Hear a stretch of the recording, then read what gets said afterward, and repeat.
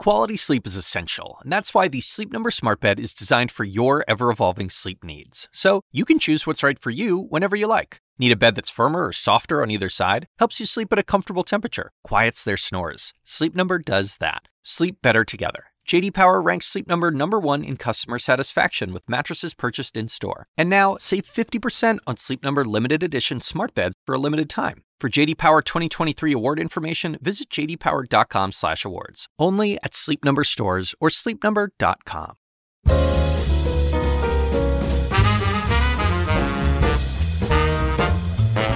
And now, from the University of Chicago Institute of Politics and CNN, The Axe Files, with your host, David Axelrod. The word trailblazer is thrown around way too much, but someone to whom it absolutely applies is Judy Woodruff, the anchor of the PBS NewsHour and one of the most distinguished broadcast journalists in our country. She knocked down barriers wherever she went as a young woman, making her way in broadcast journalism as one of the first women to cover the White House, and later through all her distinguished documentary work. Judy really is a national treasure. And I got a chance to sit down with her recently at her studios in Washington to talk about her life and career. Judy Woodruff, it's great to be with you as always. You know, and I've said this many times. I'm sure the people who listen to this podcast get sick of me saying it, but one of the great joys of this is you go back and you learn about people who you think you knew. Everybody knows you as this sort of consummate journalist and anchor and someone who's been there for the big events and so on. But it's a kind of unlikely journey when you go back to the beginnings in North Carolina and Tulsa, where I was born. Yeah, yeah. So talk about that and sort of how you grew up and what your aspirations and vision for your future was then. Well, first of all, I'm so glad to have this conversation with you. I don't get to see you very often, but congratulations on this podcast, which has taken the country by storm. Well, I don't know about that, but it's fun anyway. So Tulsa, yes, that's my birthplace. I have to go back a little bit. My mother was from Missouri, and she had moved to Tulsa as a young woman and as a teenager. And she met my father, who was from North Carolina. Yes. He was in the Army. This was right around the end of World War II. She had grown up in Tulsa, essentially, and her father died when she was 14, and the reason I'm telling you this, because it all relates to what happened to me, because when he died at 14, she basically dropped out of high school and stayed home to help take care of her siblings while her mother took 3 jobs and worked cleaning somebody's house and a couple of other, frankly, hard labor kinds of work. And she, that really shaped her. She never was able to finish high school, didn't go to college. And my father did not finish high school. He got the equivalent of a degree, of a high school diploma in the Army. But they both, came from pretty simple backgrounds. And Oklahoma is where all my mother's family is. So I've lived in Washington for 40 years. People think of me as Washington, but my roots are truly in Oklahoma, in North Carolina. And then, as I'll tell you a little bit about where I moved growing up as an Army brat. We moved all over the world. Yeah. Well, I want to ask you about that and how that sort of shaped your thinking. But it's interesting because you and your husband, Al Hunt, one of the great journalists of my lifetime and one of the great political writers, for decades and decades and decades, are considered kind of icons of Washington, institutional figures here.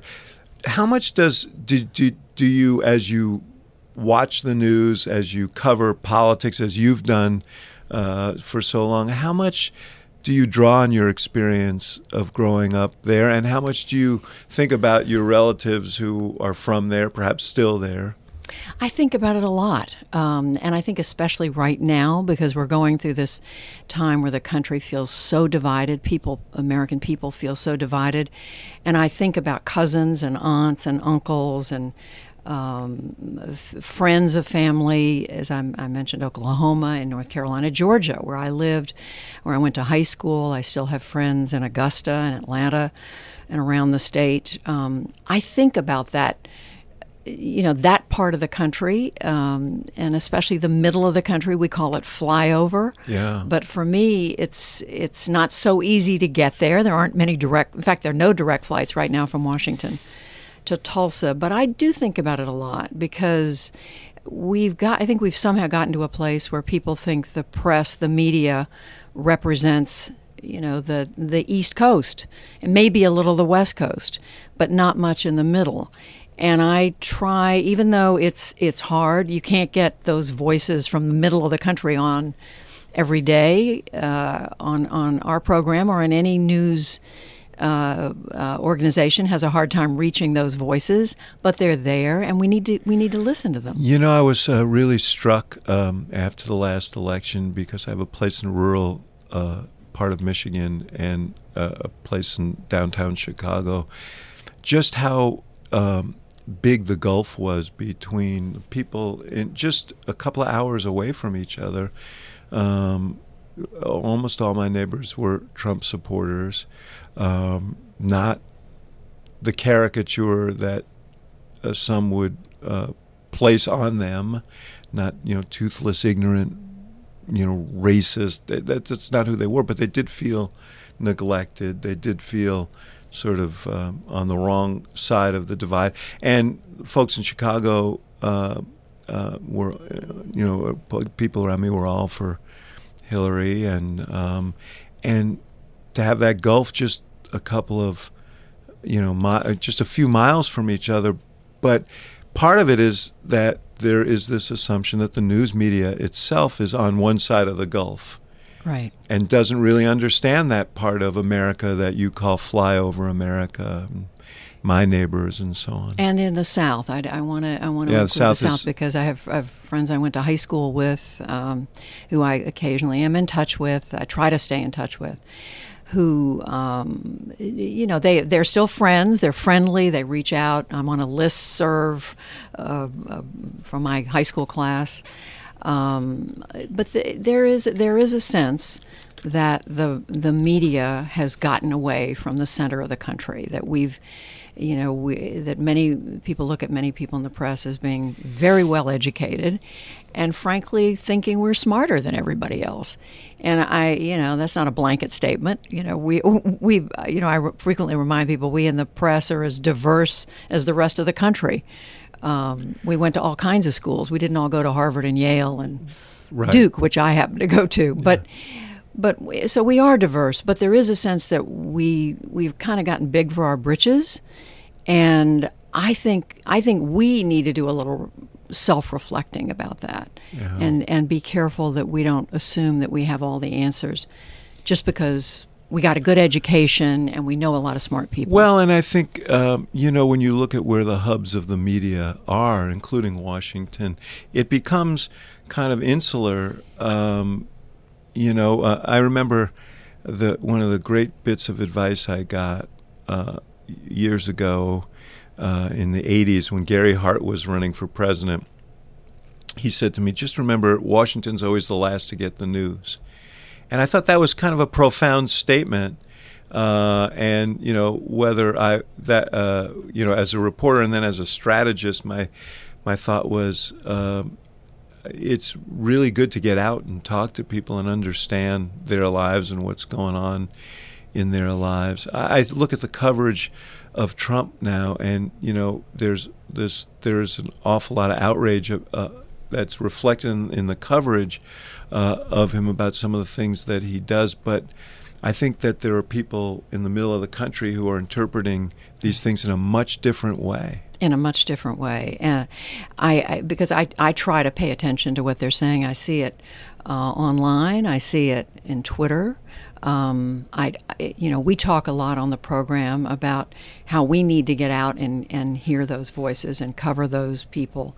And that's an important goal for us in covering this year's midterm elections, but it's a goal all the time to make sure that we're not just talking to ourselves, that we're not just talking inside the bubble here in Washington. But I hear those voices, and I think you're right. I mean, I think they watch him and they listen to him, and they see and hear something different. They're looking at him, I think, against the backdrop of the Washington they've watched for the last however many years. They feel out of touch. Some of them feel not heard or not listened to. And they feel in some way that he's speaking to them. I think there's also a sense that the conventional game of politics that's played in this town hasn't served them well, and that somehow he is, by being so unconventional and sort of taking a blowtorch to all of it, is following through on what he promised to do, shaking things up. You hear that a lot out there. Without a lot of focus on who benefits from the shakeup, but nonetheless, just the act of being unconventional seems authentic to them. That's exactly right. That's what I see. And I also see, when I've talked to people who've said, I've talked to voters who've said to me, well, there just needs to be change. And sometimes they aren't even able to say, what is the change? What do they want done differently? What do they want this all to lead to? Where are we headed? And sometimes they don't even yet have a clear idea of that. They just know that what they see right now doesn't work for them. They don't feel it's responding to what their needs are. Yeah. So it's something we in the press have just got to keep focusing on and keep talking to people about. So let's return to your journey. You talked about your peripatetic childhood. What was it like to move from place to place as an Army brat? Well, I didn't like it a lot because, in a very parochial sense, for one thing, I had to have shots, a whole battery of shots every time we moved from one place to another. Talk about all the places you. Well, when I was turning 5, when my mother and I were on a ship from the United States to Germany to join my father. We lived there for 3 years. We came back on another ship and lived at Fort Leonard Wood, Missouri for a year, 3rd grade. And then we moved to Fort Monmouth, New Jersey. Actually, we lived in Red Bank and lived there not even a whole year. And my father had orders to go to Taiwan. So my mother and I then, with my sister, by then I had a younger sister, we moved back to Tulsa to live near her family until my father could bring dependents. Back then they called us dependents. The military would go first, and then a year later they'd let them bring children and spouses and so forth. And so then we stayed in Tulsa for another 6 months or 8 months, then to Taiwan, where we lived for a couple of years. And then my father was assigned to Fort Gordon, Georgia. And, I would like to tell you that I got the good part of all this is that I got to see the world. I got a sense that there was much more to the world than Tulsa or Missouri or New Jersey or, certainly later Augusta. But it also meant giving up friends often. It's hard. You make friends, and then as soon as you're close, they're leaving or you're leaving. And I remember having frequent, tearful crying sessions with my friends, and when I was very little, because we had gotten to be buddies and we were doing stuff we loved to do together. That probably stayed with me for a long time. Yeah, that's tough. You're so affable.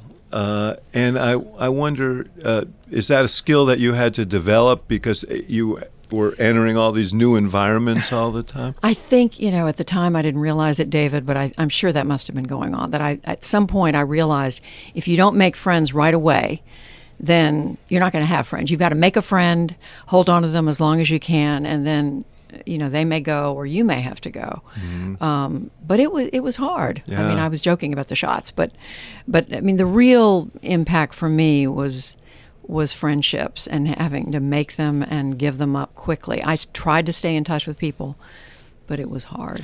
You went to first to Meredith College in Raleigh, and you were going to study math. I was. I couldn't decide what I was going to study, and a couple of my math and a couple of other teachers in high school said, well, you did well in the math SAT, why don't you major in math? And I said, well, what am I going to do with that? And one of them said, well, you could be an insurance actuary.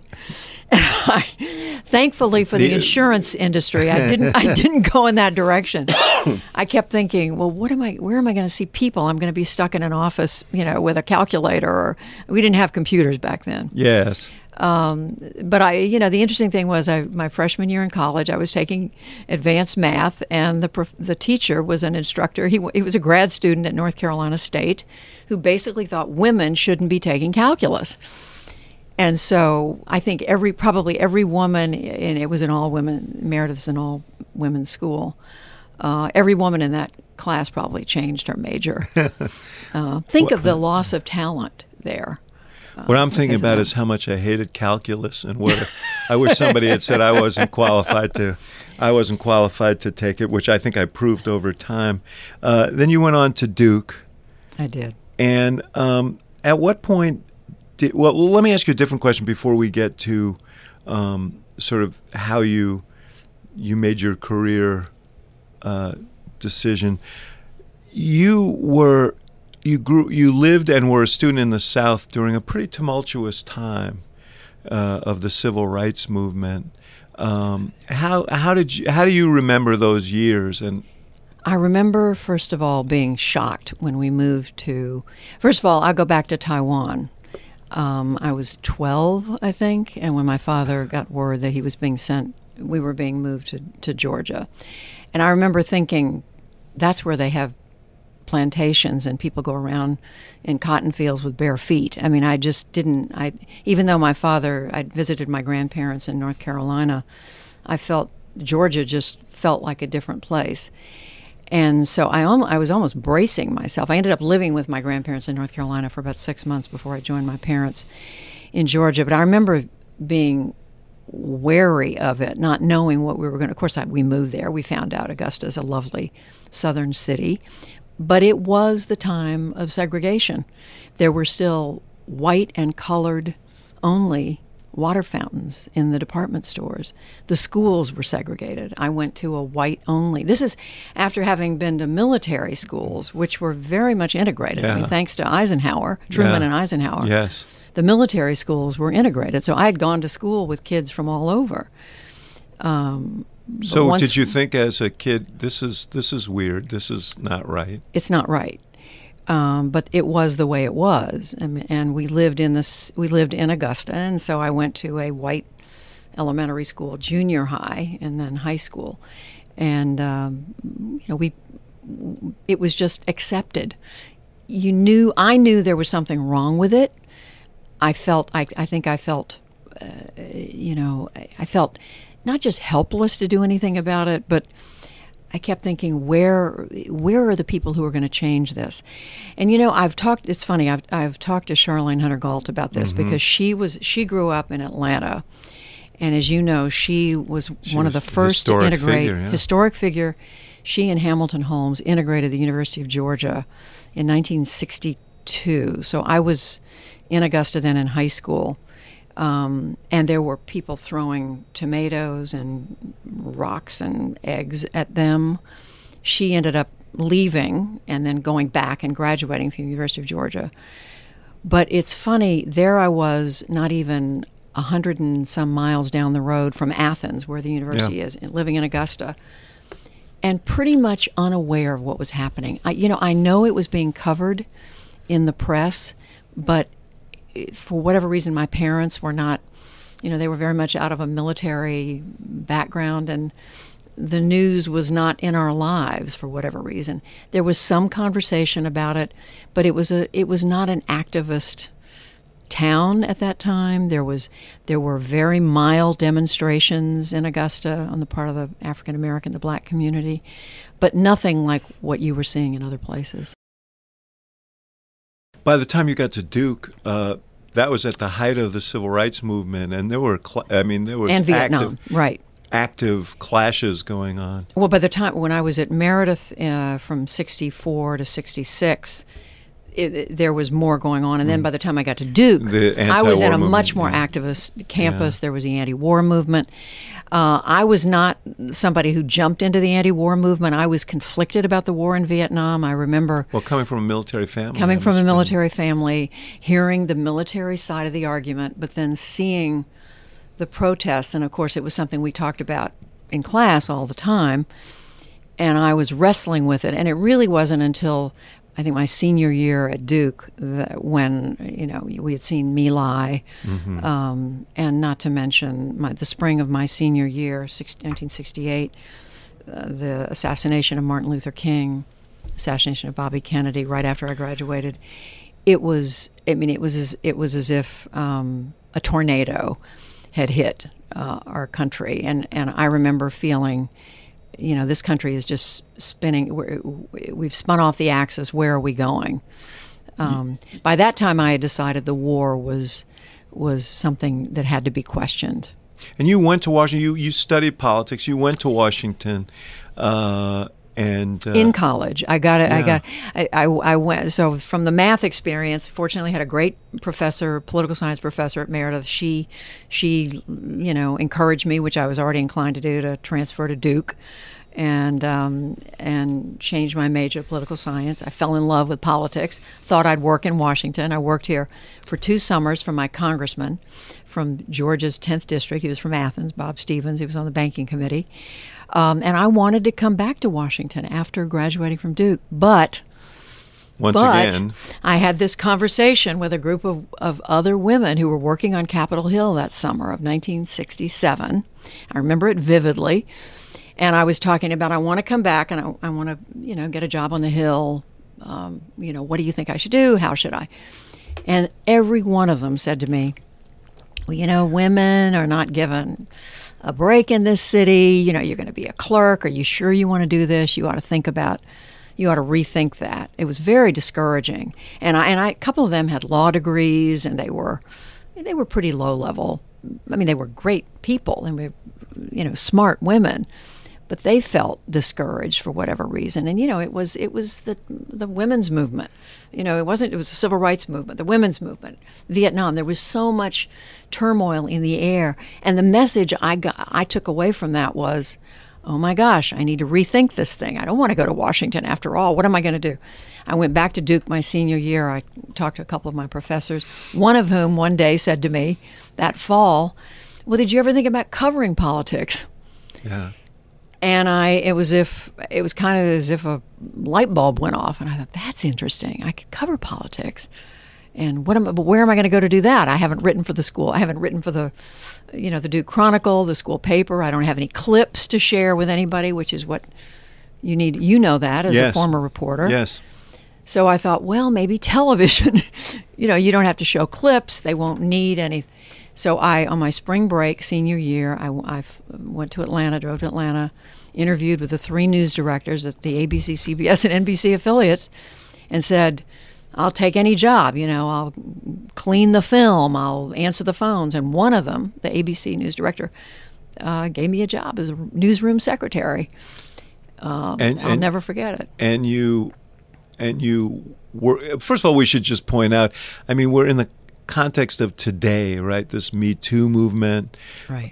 Activism, political activism among women that I think is extraordinary and will probably be the story of 2018 and the midterm elections. But we're talking now, 50 years ago when you were in college, and there's still, the barriers still are there. A lot of progress has been made, but you ran into, you were right at the beginning of all of this, and it's kind of remarkable to think back. It is. It's so funny because I've been, I mentioned the instructor at Meredith who said basically women shouldn't be taking advanced math. Then I had run into the women, of course, worked with women in Washington who said, be careful because women don't get a break in this city, on Capitol Hill. And then I started in the media where quotas, frankly right? there were quotas, and the news director. What I left out is after this news director interviewed me again. I'll never forget. I'm sitting in the lobby of WQXI, which is the ABC station, and I got up to leave. I said, "Thank you, Mr. Conover," because I was very excited, and I turned around to go, and he said, "I'm so glad." He said, "Besides, how could I not hire somebody with legs like yours?" Wow. And I'd like to tell you, David, that I had this great comeback. I didn't. I just sort of slumped and walked out the door. But then it dawned on me that we were in a moment when women were going to have to fight wherever they were, whether it was, in teaching or in teaching math or working at an insurance company or working in politics or But unlike the media. your previous experiences, you hung in there. I did. But your path was sort of a traditional path, right? Because your first on-air experience was as the weather girl. The weather girl, the news director. I had kept pestering him to let me go out and hang out with the reporters and the camera crews, and his answer was, "Well, why would you want to do that? We already have a woman reporter." We got past that, but he came up to me one day and he said, "I've just fired our weekend weather girl, and aren't you interested in auditioning?" And I said, "No, I'm really not. I have a political science degree. I really want to cover politics." And he said, "Well, before anybody's going to take you seriously, you need to get some on-air experience." So reluctantly, I auditioned. And how long did you do that? I did that for 6 months. It was like Cinderella, David. I would come in during the week. I was the newsroom secretary, and then they would send me down an Atlanta department store to pick out a decent, a dress, because I dressed like a college student still, something to wear on the air on Sunday nights at 11 o'clock. I would come in at 6 o'clock, rip all the weather wires, memorize everything, make notes on the big weather board, and then do 3 or 4 or 5, 5 minutes of weather at 11 o'clock Sunday night. But it was my introduction to on-air. But I think it's fair to say after 6 months we agreed mutually that this was not what I was cut out for. But they did make it did lead to a reporting opportunity. The news director at the CBS station called me up and said, "I've just lost my state legislature reporter. I'd like you to come back," because I had already reached out to him. He said, "Can you come over and let's talk about it?" And that's how I got a job covering the state capitol. And it was kind of a propitious time to do that because there was an up-and-coming politician in Georgia named Jimmy Carter. That's right. He was a former, he had run for governor 4 years earlier, former state senator, a peanut farmer from South Georgia named Jimmy Carter. And in 1970, when I was hired to cover the state capitol, the news director wanted me to go hang out and cover a little bit of the Carter Hal Suit campaign. This was the Republican former TV news anchor, news director, who was running against him. And so I got to fly around on a plane a couple of times around the state with Jimmy Carter. He went on to be elected, succeeded Lester Maddox, yes, who was famous segregationist. Yeah. Pickaxe, had the pickaxe at his restaurant. Yeah. But that was my baptism by fire. I mean, I covered the Georgia legislature for 5 years. I covered the Carter governorship. I covered a little bit of Atlanta politics. So I got in some city politics. Then a man named Sam Massell was the mayor. Yeah, I remember. Yeah, who was really interesting in the South. I mean, we talked about segregation and the rest of it. He tried to be progressive, was progressive. Of course, Jimmy Carter was progressive in a complicated way. I mean, he reached out to both George Wallace and to the progressive elements in the state. Yeah. So talk a little bit about Carter and. You watched him evolve as a politician and ultimately covered him as a president. I want to get into that in a second. But what were your impressions of him as a young reporter covering him as a political figure in the state? I was fresh. This was my first reporting job, so I was learning literally on the job. I was learning from other reporters. I had never taken a course in journalism. So I was observing. Neither did I. I kind of wonder about that sometimes. Journalism is like something that you have to learn by doing, but There are some great journalism programs and great journalism schools. But I also know great reporters who didn't go to journalism school. But Jimmy Carter had the big toothy smile, very genial. Had already figured out how to meet everybody in the room and make you feel like you were the most important person around, and already had a story to tell about, yes, I come from South Georgia, yes, I've got a deep Southern accent, but I'm also thinking in progressive ways. I want to bring this state out of the past, and he was. And what I watched was the making of a kind of a remarkable campaign. I mean, Jody Powell, who would go on to be his White House press secretary, was working with him. Then Hamilton Jordan, who would go on to be with him in the White House. A very strategic team. So much of this, David, I would love to tell you I understood it at the time. I didn't. I was asking questions all the time, but I didn't begin to understand what they had put together, I think, until I had been covering them for a year. And then you made you took another step to NBC as a correspondent, and you actually went out and covered some of his presidential race. I did. You were one of the boys on the bus. I was, and this was an amazing time because I had come from 5 years of being a Georgia political reporter, jumping to NBC, which, by the way, when I first interviewed with NBC, I went to New York and interviewed the vice president. Richard Fisher said to me, you need to go back and work on your voice. A little bit too much of a Southern accent. He said, well, just find a voice coach and come back in a year. So I went back, got out the yellow pages, found a voice coach. He called me back a week later and said, we just fired one of our Southeast United States reporters based in Atlanta. So don't lose your accent. Don't lose your accent. We're ready to hire you. But yes, so I went to work for NBC with still a little bit of a Southern accent. But that truly was baptism by fire because I was thrown in with reporters with a whole lot more experience than I had and thrown into stories that were all over the Southeast from literally the 10 states of the Southeast and the Bahamas. I went to the Bahamas once to cover a hanging. I call myself, they call me the wildlife reporter. I was covering fire ant plagues in Georgia and alligator farms in Louisiana and the rest of it. But yes, I was covering Carter, the Carter presidency. They knew that you had covered him. And my argument to NBC was, yes, this guy looks promising. At first, they didn't take him seriously. And I said, no, you need to pay attention. They've mapped out the whole United States. He knows people in all 50 states. And you had kept in touch with the And I had Carter stayed people. in touch. So, yeah, I argued that these are... Meanwhile, NBC New York was looking at people like Scoop Jackson, Henry Jackson of Washington State, Morris Udall, Birch Bayh, people who they knew from This Washington. goes, by the way, to the thing we were talking about earlier, which is the Gary Hart thing. Washington's always the last to get the news. Jimmy Carter understood the country better than the people in Washington did. I guess he had studied McGovern and the way McGovern lost in 72, and they tried to turn that around to their benefit. But I Also, the first guy, let me interrupt you for a second, just the first guy who understood the possibilities of the Iowa caucuses. For sure. And that was the big lesson that they took from George McGovern, that he went into Iowa and basically dissected neighborhood by neighborhood. And that's what Carter went door to door. He slept in people's homes in 1975, maybe even 74. I have to look back. But certainly throughout 75, he was in Iowa 20 or 30 times.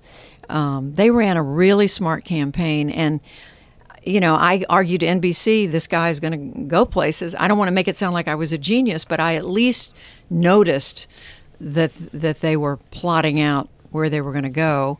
And then, of course, when Jimmy Carter started doing better, I was pulled off the campaign because I was so green. I was the new guy the new kid on the block. But when he got elected, you got transferred. I was to transferred. Cover the White House. I lobbied NBC. I said, I do know these people. Send me to. So they named me the third man on the totem pole. I was the one who covered weekends, and I did the Today Show and weekends. But I was in Washington. It was January of 1977, the beginning of, this upstart Southern governor had turned out a a well-known Washington figure in Gerald Ford. It was a time of big So change. 7 years after being a part-time secretary, and was it 7? And those Sunday night weather girl, you're covering the White House. I was covering the White House, and man, did I feel like a fish out of water. Because as much as I had wanted to come to Washington, when I got here, I realized mainly how much I didn't know and how much, I'd gotten to know a lot of these great reporters on the bus, the Johnny Apples and the David Broders. R.W. Apple from the Times, the great David Broder from the Post. Curtis Wilkie. From the Boston From Globe. the Boston Great, Globe. yeah. These were amazing, and David and Johnny Apple are gone, but Curtis is still around at the University of Mississippi. But I learned a lot from them. I learned a lot just from asking nonstop questions and watching what they did. Now, were there any other women in broadcasting covering the White House at the time? There were a few. At NBC, a woman named Marilyn Berger, who had been the Washington Post State Department reporter, was number one at the White House. So I was with a woman reporter at NBC, a woman named Ann Compton, who was there for years, Ann, for ABC. And then after I had been there a few years, CBS brought in Leslie Stahl. Mm-hmm. So we had, it's funny, Leslie and I have stayed good friends, and Ann too. I see her. But we like to joke about the fact that in those days, the networks would kind of pit the women against each other. I was truly competing with the Sam Donaldsons and the Bob Schieffers, but the network would say, well, what about, so and so? And it was, and sometimes in more subtle ways than others. I don't think they would do that. They can't do that today because there's so many women around. But in that day, that there weren't very many of us. What happened to Jimmy Carter? Talk about his 4 years there, because you stayed and you saw the historic transformation from Carter to Ronald Reagan.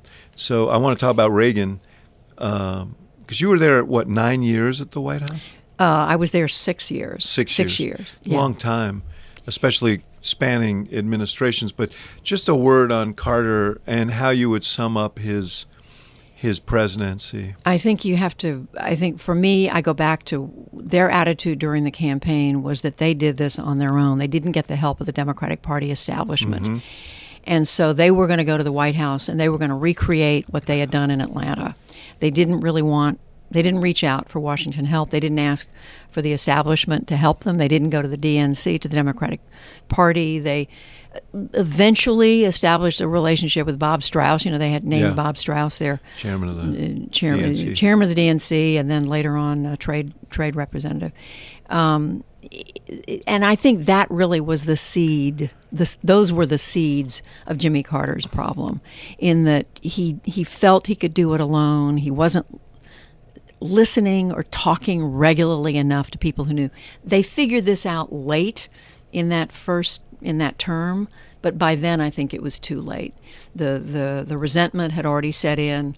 Teddy Kennedy had already decided to run against him in a primary, highly unusual, which was a blow to Carter and clearly hurt him in the Democratic Party. You can argue about whether Carter would have won anyway if Kennedy hadn't challenged him, but I think there's no question that had some effect. Carter made one decision, or they made a campaign decision late in the campaign, and I presume that as a White House reporter you were following that campaign, made a decision to participate in a debate with Ronald Reagan a week before the election, and it turned into kind of a disaster for them, because Reagan, who was viewed up to that point as kind of a right-wing fanatic, came across as more like who he was, at least as a personality, genial, reassuring. Genial, and Reagan was greatly underestimated going into that. Yes, he'd been the two-term governor of California, but you're right. People thought he was so right-wing and that he might get in office and we were going to bomb Russia. Or, I mean, there were these extreme views. Reagan shows up. He's smiling. He talks about, don't make fun of my youth and inexperience, and he walked away with that debate. The Carter people were not prepared for that. You could argue Carter either should have agreed to several debates with Ronald Reagan or nothing. Well, ever since that time, and I think I talked with somebody else about this, but ever since that time, I think it was Tom Donilon maybe, but no one ever has agreed to a debate a week before the election, because there's no time to recover if you have a bad debate. But Carter was going through a very tough time then. The Iran hostage crisis was still raging. A very, that arguably the most, that and the economy and the way he handled the economy were the two most damaging things for him. And so you're arguing that he needed to take the gamble. He probably did, but in so doing, he needed to have a strategy that he didn't have, and the Reagan people were ready. Well, and Reagan, it was an opportunity for Reagan, who was, after all, a performer, and he reassured Americans to the point where he made himself an acceptable alternative. So, talk about covering Reagan. You were there on March 30th of 1981, shortly after Reagan took office, when he was at the Washington Hilton and was nearly assassinated. He had been in office, as you say, just a little over 2 months. It was 1981, and I was part of the pool. At the White House, when the president travels, they divvy up different networks, different newspapers will send a reporter to go and then report back for the rest of the press corps. So it was my turn to be in the pool that day. He was going to the Washington Hilton, and it was like any other day. I mean, as routine as covering a president can be. But I was went into the building, covered the speech into the hotel, the Hilton, came out a different door and was standing there, and I'll never forget, of course. I was yelling a question at him. He came out the private exit where they would bring out VIPs. I was with the pool standing maybe 30 feet away. And I yelled a question at him about Lech Walesa. He had said something, done something that day in Poland. I need to go back and look at what the question was. And I said, "Mr. President," Lech Walesa said, and right then there was this pop, pop, pop sound. And people started screaming, "Get down, get down." And of course, it sounded like firecrackers, but nobody's going to shoot off firecrackers. And it was in a blur. The motorcade was moving. They yelled, "Get in the car or not." And of course, I stayed because I needed to file that somebody had taken a shot at the president. But what happened when the motorcade moved away? I could see Jim Brady. The president had been shoved into the car, but there was Jim Brady down, and one of the police I could see was down. And I knew Jim Brady. He had, was Reagan's press secretary. I'd gotten to know him during the campaign. And I could see that he was gravely... Lovely guy. Lovely man. Yeah. That he was really in bad shape. And at the same time, I had to go file because we didn't have cell phones in 1981. Right. Ran into the lobby. That phone was already taken.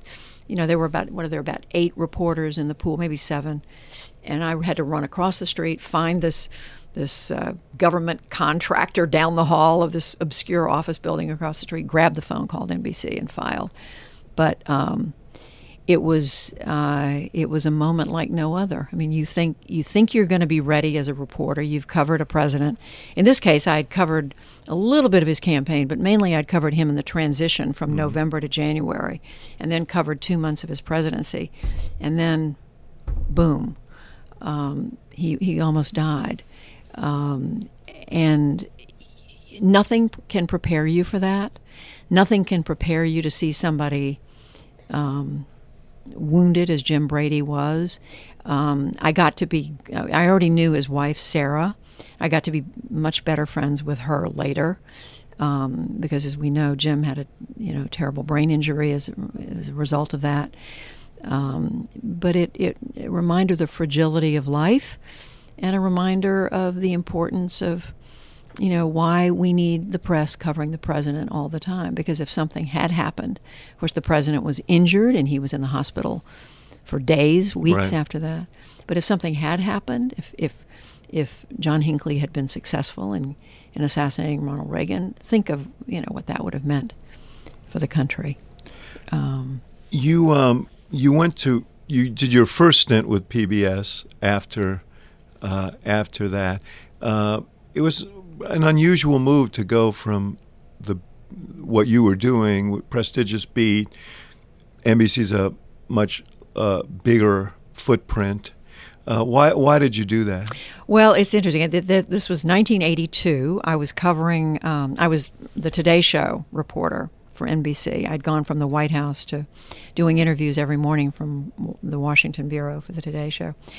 And my good friend, I had gotten to know Jim Lehrer and knew Robin McNeil, and I knew they were expanding their half-hour show on PBS to an hour. And had talked to Jim, and more than that, I talked to Les Crystal, who had been a former president of NBC News. He had been lured over by Jim and Robin to be the first executive producer of the NewsHour. And I loved what I was doing at NBC. I loved the White House. I'd loved covering. But I also was already sensing how on the Today Show, interviews were getting shorter. This is 1982. This is a long time ago. Yeah. But already I could feel that everything had to be condensed. It had to be shortened. And there was just something appealing when Les Crystal and I talked, when Jim and I talked about the idea that they were going to go to a whole hour, which is something the commercial networks had talked about doing, never did, still haven't done. That just sounded like, a great opportunity to be on the ground floor of this whole new venture in television journalism, to be able to go long and deep in television news, and it appealed to me. You also had the opportunity, and I've got a lot to cover with you in a short period of time here, so I'm going to skip over some things here. But while you were at PBS, you moderated a debate that became one of the most remembered debates of all time between Lloyd Bentsen and Dan Quayle, vice presidential 1988 candidates. Yeah. It was that's right. I mean, it was George H.W. Bush. Ronald Reagan was term limited, and and his vice president, George H.W. Bush, was running for president, chose this little-known senator from Indiana, Dan Quayle, to be his vice presidential running mate, running against... he was young, appeared a little callow. Inexperienced, running against a more senior... Well, Michael Dukakis was the Democratic nominee, and his vice presidential running mate was Lloyd Bentsen, who was this distinguished... Venerable, that's right. Veteran of Texan, Capitol Hill. Yeah. That's right. Had been around for a long time, and the expectations of Quayle were very low going. That was the debate where, at one point, Dan Quayle compared himself to John Kennedy, as he had been doing. And Bentsen was ready with Senator. I know John Kennedy. I've worked with John Kennedy. So you're no John Kennedy. You were sitting there. Did you know at the moment? Well, the room exploded, first of all. Yeah. And then the panel, I was with a couple of actually good friend journalists, John Margolis, Tom Brokaw. John Margolis, my old colleague from the Chicago Tribune. That's right. And Tom Brokaw. And I think we all looked at each other at that moment like, this is, this may be the moment from this debate. Yeah. You went... Another Georgian played in your life there. You went to Ted Turner's network, CNN. Why'd you make that move? 10 years at the NewsHour, had no plans to leave, really loved being there.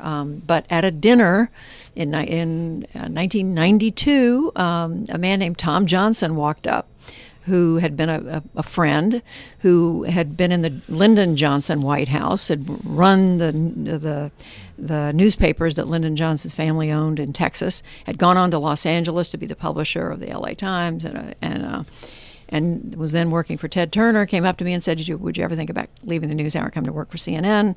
I said, no, I love where I am. But the conversation started, and he was persistent, kept talking, and after 3 or 4 months, he talked me into this great opportunity to do something very different. He said, you're going to have a chance to work for a 24/7 news network that's international. You're going to be able to do things that you can't do at PBS. And it was a tough decision, David. It was really tough because I love the NewsHour. I couldn't think of a reason to leave except for the chance to do something different. And ultimately, that's what I did. So I made the jump, 1993. How does And you stayed there till 2005, is that right? I did, for 12 years. Yeah. Cable news. How has cable news changed the news, and how has it changed our politics? It's changed it a lot. I mean, what Ted Turner created in 1980 when he went on the air was this 24/7 dream. This, we're on the air around the clock, and we are everywhere in the world. We are able to cover everything, whatever you're interested in, we're going to cover it.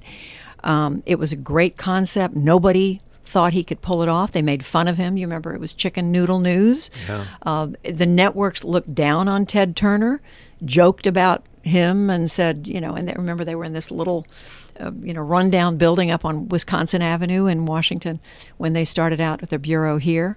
But lo and behold, they were serious. They ended up covering the Gulf War in 1990 better than anybody else. They had a team in Baghdad when the war broke out. And people started to take them seriously then. And when Tom came to me a few years later, by then, they were a place of stature. And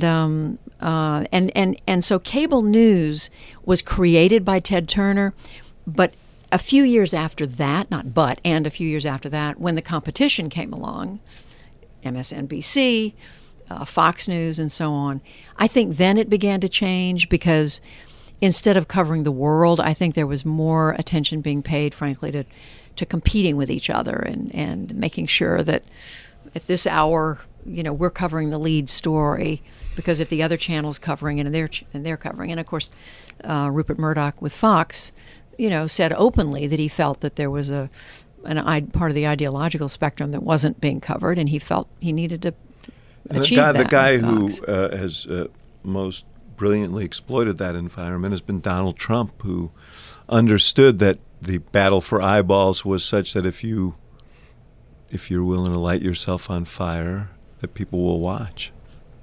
He was able to take his story in 2015 from the moment he came down that escalator in New York City, and somebody who's a practiced and successful television reality show star, somebody who was the front page of the tabloid newspapers in New York for decades. Yeah.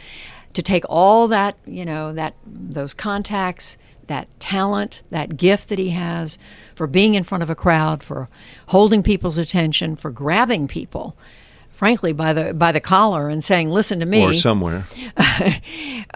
He took that talent and it played, and cable news and the rest of the media became in effect a successful playground for him. We gave him the time and the space and the air. In retrospect, was that a mistake? Should he have been covered differently? It's hard to say that going back. I would say, I think going back, it's clear that everybody I know, let me put it this way, everybody I know who makes decisions in cable news and across the media spectrum says, in looking back, that we wish that we had found a way to have some more balanced coverage in 2015 and 2016. Because what happened was the candidate who gave the great speech, who gave the great quote, ended up getting the lion's share of the and coverage. Also special sort of treatment that other candidates wouldn't necessarily get, calling into shows, and that's right, gave him a great advantage, and because he went everywhere, he spoke everywhere, and was great. It was a great show. It was great TV. Is Fox News news?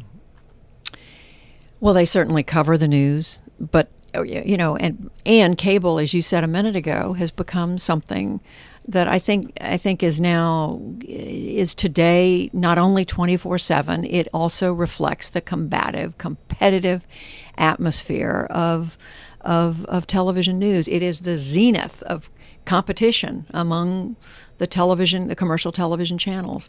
They compete by the hour, by the half hour, the quarter, every minute they are competing for audience. They do seem to be very much an outlet for the Trump administration, effectively state media at times. Well, there's a closeness to the Fox News organization and the Trump White House that has drawn attention. There's no question. I mean, the president's hired Bill Shine, who was a vice president, helped run the news operation at Fox. President's very close friends with Sean Hannity, and there are a number of other connections. So I think we know about a lot of those connections. Well, I think you take it into consideration when you watch Fox, but they're different. Fox isn't the same every hour. I mean, for example, I know Brett Baer very well. I think Brett prides himself on doing a straight news program. There are other people I know at Fox who are, straight reporters. Yeah, I did Chris Wallace's show all the time. That's right, and Chris on Sundays, Chris's interview show. So I think you look at different parts of the day and different programs and different people. Now you've returned here. How is there to PBS where we're sitting today, and still faithful to the vision of a thoughtful hour-long broadcast? Is that in keeping with the pace of the times? I think it is. I think it's I sit there more as than we do an hour-long podcast. I think it's in keeping with it may not be in keeping with so much of what's available to people now on cable, and on the internet. But I will tell you that it's in keeping with what people want. When I go out and I try to interact with the American people and ask them what they're interested in, or they come up to me, what they say is, I want a news source that will give it time, will give the story space, will reflect on what's going on. I think this hurly-burly, warp speed news environment that we are in right now, where it's like we swim in a sea of news. We're surrounded by it. It's overwhelming. We're asked to pass judgment on it every second. There is, more than ever, I think, a demand for a place that is going to take the time, spend the hour, be thoughtful, be reflective, and put the news in context. And that's what we're committed to every day here at the News Hour. You and I have this bond that we both have 3 children, but my oldest and yours both have had struggles. Your son Jeffrey. Talk about that and how that's impacted on your life. And David, you and I have talked about this, and it's a huge part of my life, our life, my husband Al and I, as I know it is for you and Susan. Jeffrey was born with spina bifida and had a mild case of it, and managed very well. When he was 16 years old, he had to have a procedure, and he came out of that procedure dramatically changed. With someone with profound disabilities. And that was completely unexpected. Completely unexpected. He had been a young man who skied and swam and rode a bicycle, and the next thing we knew, he was in a coma for 4 months and had to learn how to eat again and walk. He's in a wheelchair now. He walks only for exercise. Can't use his right arm. His vision's impaired. His speech is impaired. His short-term memory is impaired. It's every parent's worst nightmare. That sounds like a cliche, but it is. It's the worst thing imaginable. I think, short of losing a child, which is in itself unimaginable. You have a child who one way, and then the next time you turn around, it's a different person. And yet, on the inside, Jeffrey's still the same great guy, the great sense of humor, perceptive, smart guy that he was. But he doesn't have all the physical abilities that he did before. Yeah. But it's changed our lives, no question. It made me. I thought about giving up work altogether and spending all my time being his mom and the mom to our other 2 children. But a doctor said to me one day at Johns Hopkins, he said, there's not very much you can do for Jeffrey. You need to be there as his mother, but you can't be there 24/7. He's going to have a life of his own, and you need to be the best. You need to be the strongest person you can be, and the way to do that is by staying with the work that you do and living the life that you do, and therefore, you and Al will be the parents that Jeffrey needs. And to his great credit, Jeffrey's fought his way through. He's finished college, went on. It took him. He missed a year of school, but he went on to go back to high school, finish high school. It took him 8.5 years to finish college. He ended up going to a school for a few years in North Carolina that had a dorm just for students in wheelchairs with just significant disabilities. And then David, for the last 7 or 8 years, he's lived in a wonderful supportive community in Maryland, where he lives in a group home and comes to visit us all the time, and we have him home most weekends. So it's... How'd your other kids deal with this? I think the most overlooked thing about the children with these struggles is what happens to the siblings, because necessarily you have to spend so much time focused on the child who has the problem, and you're asking the other kids to make sacrifices, and it's not fair. And they are solicitous of their sibling, but also angry that they have to make these sacrifices, and then guilty about having been angry. It's really complicated. It is really complicated, and we tried to talk to his younger brother Ben and younger sister Lauren. Lauren was 9 and Ben was 11 when this happened. We tried to have conversations as they grew up, and we still have conversations today, but it's hard to unpack because it has an effect on them of, yes, I need to step aside because Jeffrey needs all this attention for understandable reasons. And so there's that, stepping aside, stepping back. But there's also, he's not, I'm healthy and he's not. And there's some kind of guilt, I think, connected with that. Yes. So there's a lot to. It's interesting. Just the other day, I interviewed Joanna Breyer, happens to be the wife of Justice Stephen Breyer, and she's a psychoanalyst. She's written a book that just came out this month it's called When Your Child is Sick, and she devotes a lot of space in the book to siblings of children and how parents need to think about the siblings, not forget the siblings, talk to the siblings about what's going on, engage them. I mean, I've second-guessed a lot the way we handled it, both Al and I have.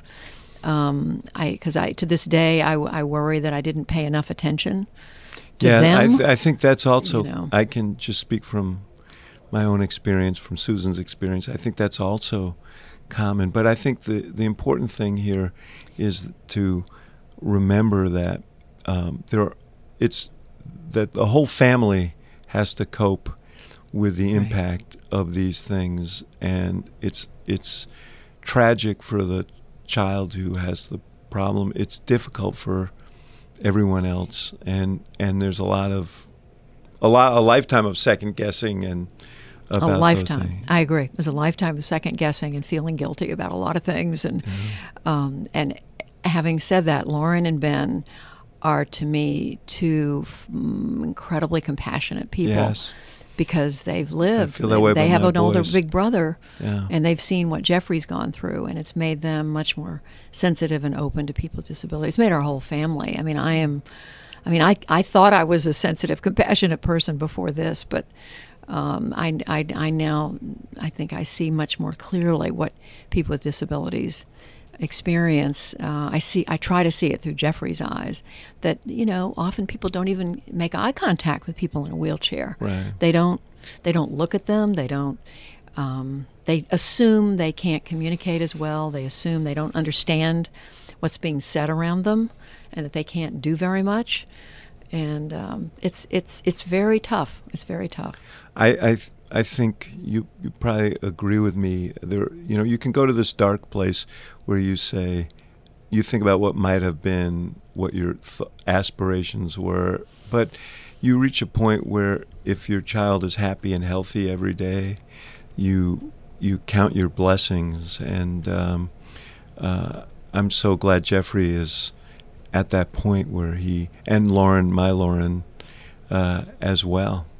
We celebrate what Jeffrey is today, and when we're with him, most of the time he's in great spirits, and he's got an incredible curiosity. He's texting me all the time about what's going on in the news. He wants to know, why this Supreme Court pick and not another one. So he's engaged. But you're absolutely right, David. I mean, we can't allow ourselves to go back and do the what ifs all the time. You could do that, but it's not good for anybody else. It's incredibly painful, and it's not helpful for anybody else around us. Well, Judy Woodruff, you are You are a historic figure in American journalism and a wonderful presence in our national life. So it's great to sit with you. Thank you. I've enjoyed it. Thank you for listening to The Axe Files, part of the CNN Podcast Network. For more episodes of The Axe Files, subscribe on Apple Podcasts, Stitcher, or your favorite podcast app. For more programming from the University of Chicago Institute of Politics, visit politics.uchicago.edu.